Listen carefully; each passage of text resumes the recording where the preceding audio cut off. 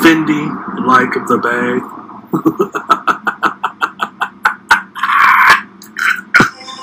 This is the I Refuse podcast.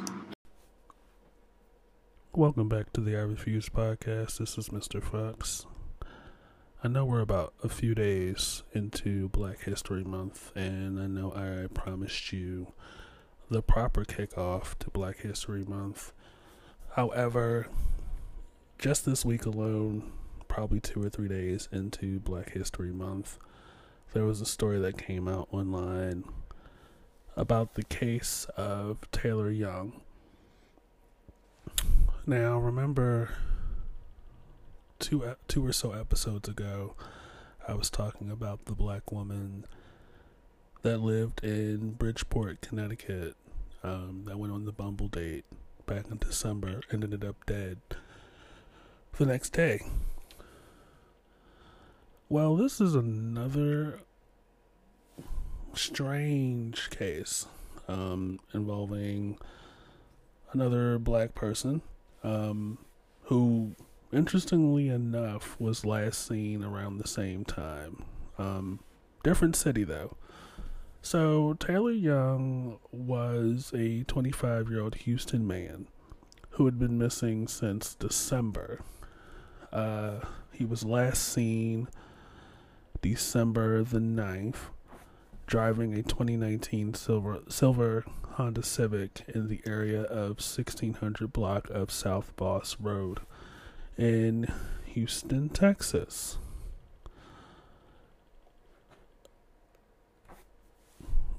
Taylor Young went to work one day, decided to go out for lunch on his lunch break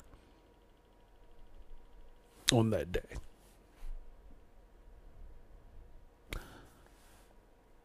Fast forward to January 19th,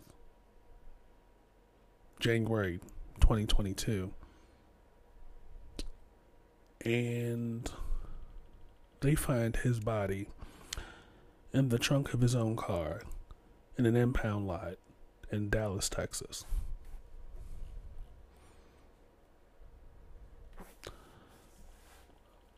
Right.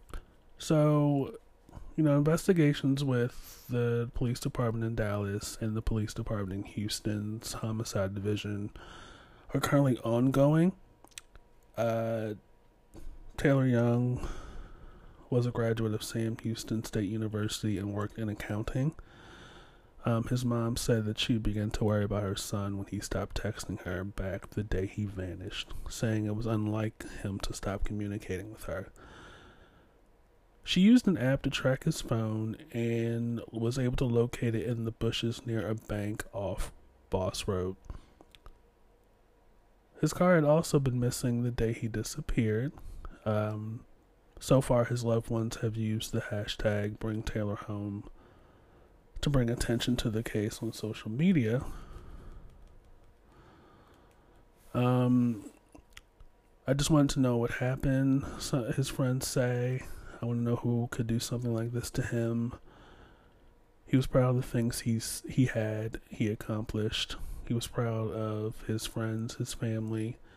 Loved to skateboard. Literally always had a smile on his face. This is very troubling to me. This is kind of mirrors a case that I saw on Unsolved Mysteries 2019, where it was a very powerful political aide who worked out of DC, had a main house in New York and like a vacation home in, I believe it was Delaware, right? I may have mentioned this on the podcast before. He, across the street from his vacation home in Delaware, I believe, they were building a house. And there was record of him and his family complaining about this new construction happening on historical property, or, what was recorded as historical property. When I guess a complaint missing persons thing was filed, they started digging or researching and ended up back in near the vacation house.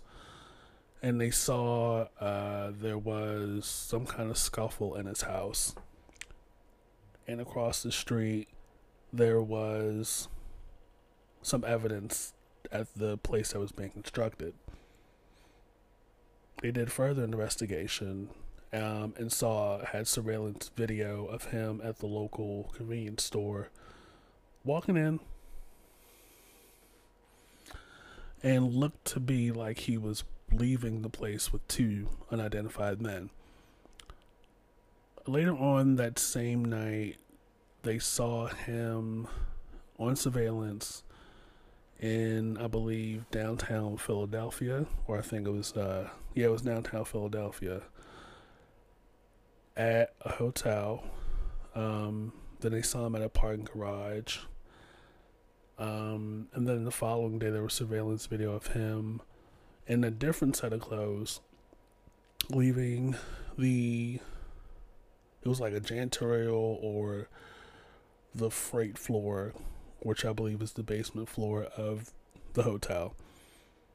There's no other footage of him leaving like an actual hotel room or anything in the hotel. He was leaving literally the industrial part where like the janitors go and get trash bags and shit like that. And that was the last recorded presence or knowledge of him before he ended up in the landfill in Delaware. Still an unsolved mystery. Very strange. Now, they were able to fill in some gaps that he hitched a ride to the city to get his car.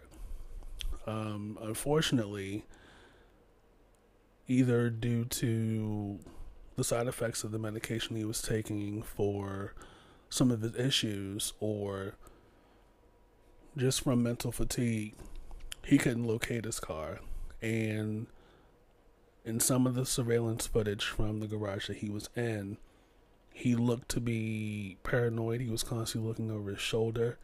He was walking around the parking garage with his shoe off and missing. He was still in his suit and tie, and he still had his briefcase with him. This is very strange, because it's like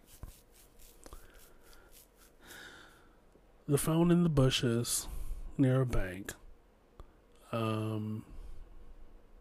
Like, it leads me to believe that perhaps he was like mugged or carjacked, or the combination of both, on his way to a restaurant, or maybe he was in the drive-thru at the bank and he was accosted there.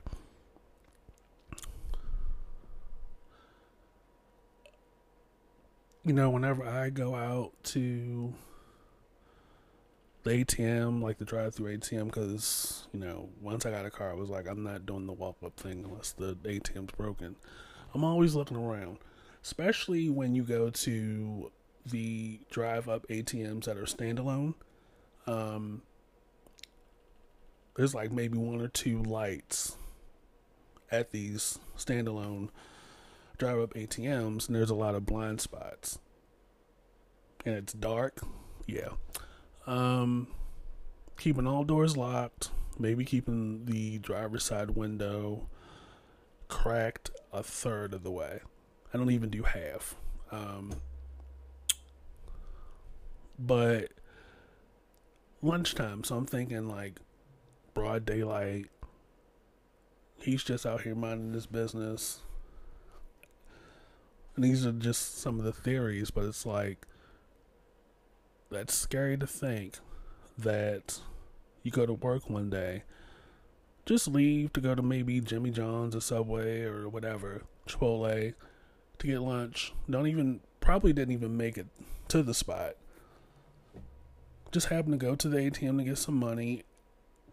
Something obviously happened from the time he left work to the time his phone ended up in the bushes at a bank.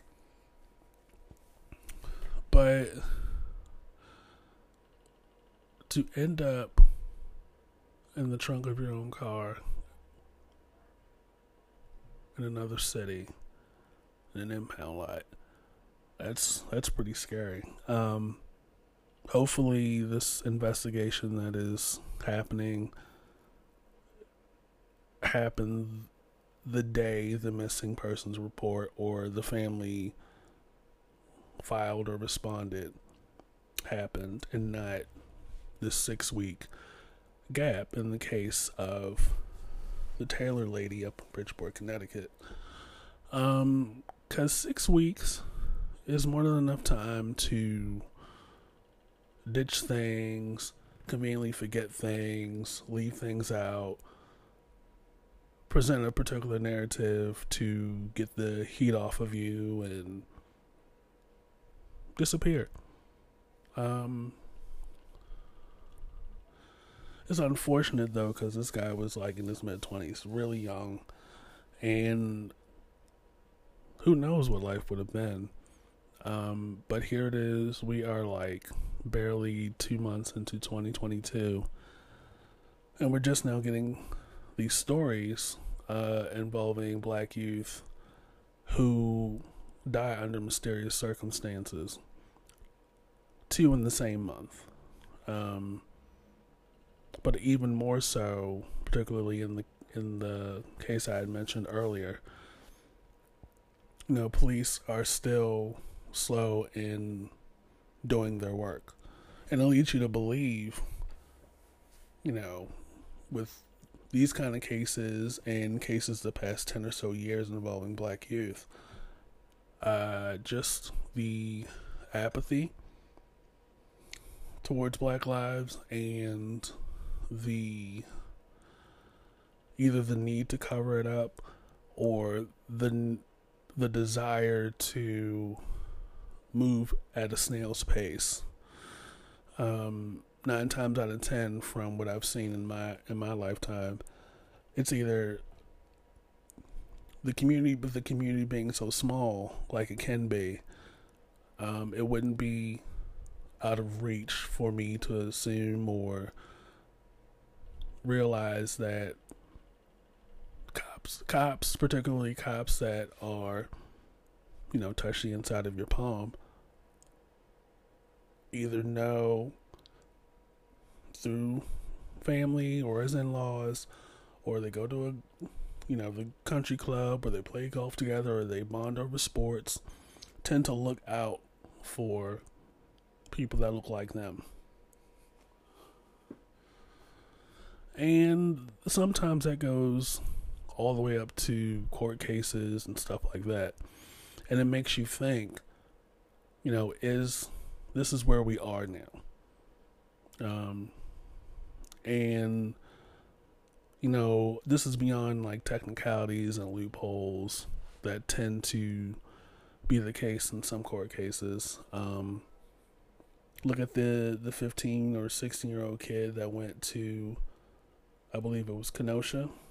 He was driven there by his mom with a military-style gun on him to go to a Black Lives protest and started shooting people. And he got off because of a law that is structured around what kind of gun is deemed illegal or something like that. Loopholes. So, anyway, I just hope these 2 cases, particularly the one up in Bridgeport, Connecticut, does not go the way I just laid out. And I hope this case of Taylor Young, 25, who was 25 years old and lived in Houston, hope his murder in his case doesn't go the way that I just laid out.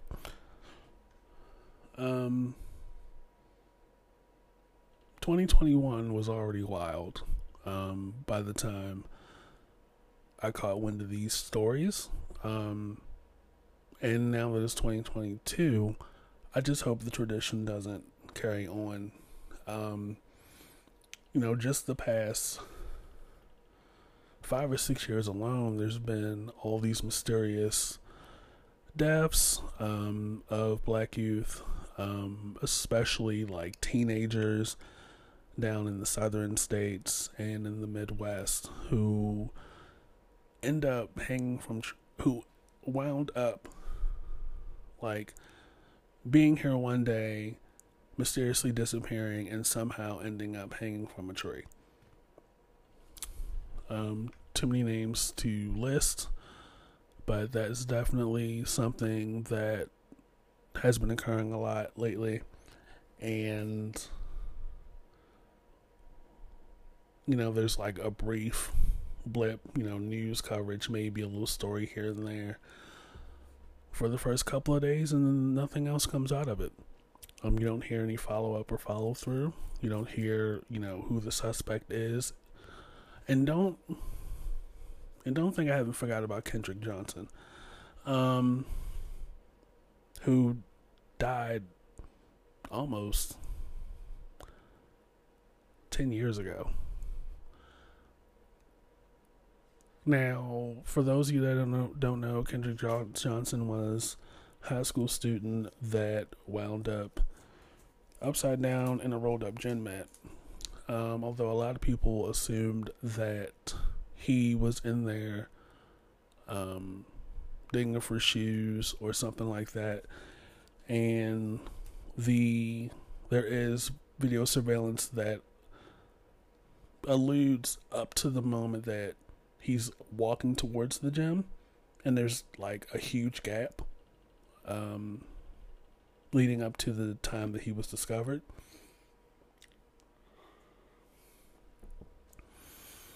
There's theories that he was killed by one of the white students who had a girlfriend that was allegedly interested in Kendrick Johnson, and that his dad allegedly was responsible for the doctoring, indirectly or directly, allegedly responsible for the doctoring of the surveillance video in the high school.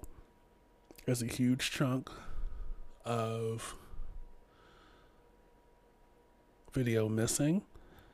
The only video that's been released is you see Kendrick Johnson walking down the hallway in the high school, and then there's like another camera in the gymnasium that only points to a part of the gym that is outside the frame that involves the gym mat.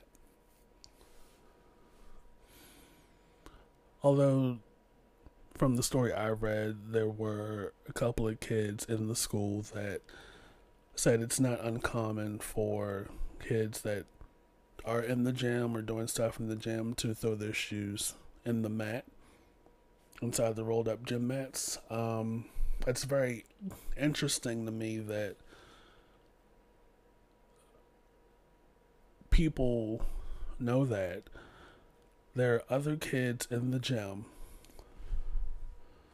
in that second piece of the footage, and nobody saw or said anything. Then there was this piece later on, the last couple of years, that he was connected to this, allegedly to this white teenage couple. Half of that couple is the son of a high-ranking authority in that town, allegedly. Police official, allegedly. Yet here we are in 2022, and what people need to understand is that and I've seen this before with the Freddie Gray thing, when there's an active investigation or not, and the city or the state is feeling some heat, this case looks to be a bad look for the city, or a bad look for the town, or a bad look for the state. and it looks like it's gaining traction. When the other side, the state, the city, or whatever, submits a settlement amount and the family accepts it, the investigation stops, or there are no charges filed against, in Freddie Gray's case, the police officers or the police department, criminals, civilly, blah, blah, blah, blah, blah. And the story dies down. So, what I believe happened, I could be wrong, FYI, is that I believe there was a settlement, and I believe to Kendra Johnson's family and allegedly, and they accepted it. And nothing further came out of the investigation or anything like that. I think they closed it for a while and then recently opened it, I think for posturing's sake. But since we like to be informative around here as to social studies, cultural studies, I'd like to share with you that little tidbit, most importantly, as to how a settlement in murder cases, loss of life cases involving black people, 98% of the time leads to no further investigation being done. Once a family accepts the settlement, or maybe even if there's word that a settlement has happened or is being presented, white people that get lawyers, or predominantly white factions that get lawyers, powerful factions, they get their money's worth. They get their money's worth at the expense of black lives, and very rarely do you see a case where it's successfully applied, like loss of life of a black person, murder, manslaughter, the maximum amount of time behind bars is applied. Very rare do you see that. Thankfully, Ahmaud Arbery and his family got justice. Breonna Taylor did not. They tried. And I'm sure, you read, if you have a newspaper or you follow the news or you follow that case, that's a prime example of how the system tends to swerve when it comes to black lives. So many shots were fired, but the charges against the cops that was applied were for the ones that missed. And I had probably said in one of my earlier episodes, maybe last season, about how the slow progress of the case leading up to the official trial was related to the city or the state's initiative to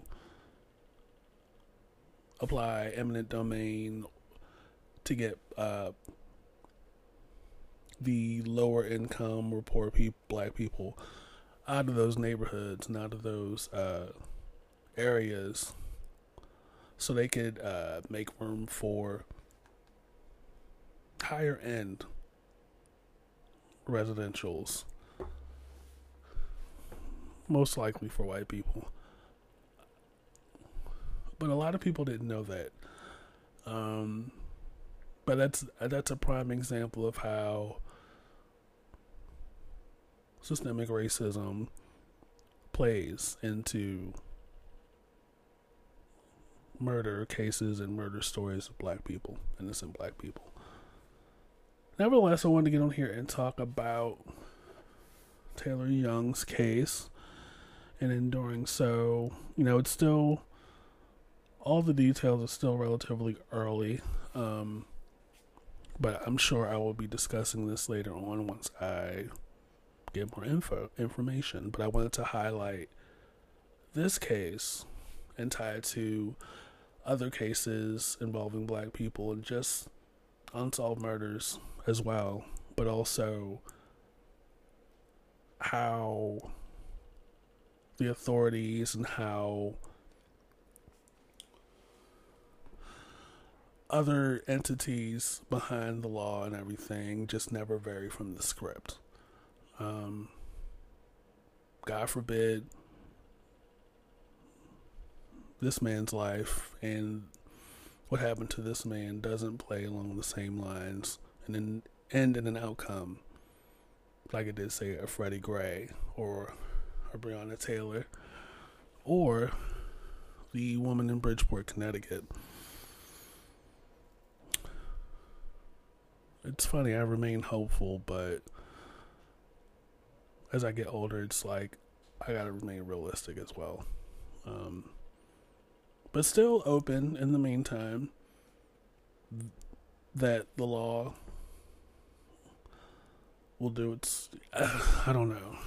I mean, Texas is a red state, and I'd be stupid after all this education and all this awareness in life that red states are not pro-black, which means the police, the law, as it stands, is not in favor of the black person. This is Mr. Fox, the I Refuse podcast. Stay hydrated, stay blessed, and keep your eyes on your own paper. Be sure to catch the I Refuse podcast wherever you see us. We are on streaming, we are on YouTube, and we are on all social media platforms. I Refuse Podcast on Twitter. I Refuse Podcast with the underscore between the words on Instagram. And yeah, so follow, subscribe, love on us like we like on y'all. I am going to drop another episode each week this month, reflecting on little known black history facts. So yeah, be on the lookout for that. I will catch you guys later. Bye.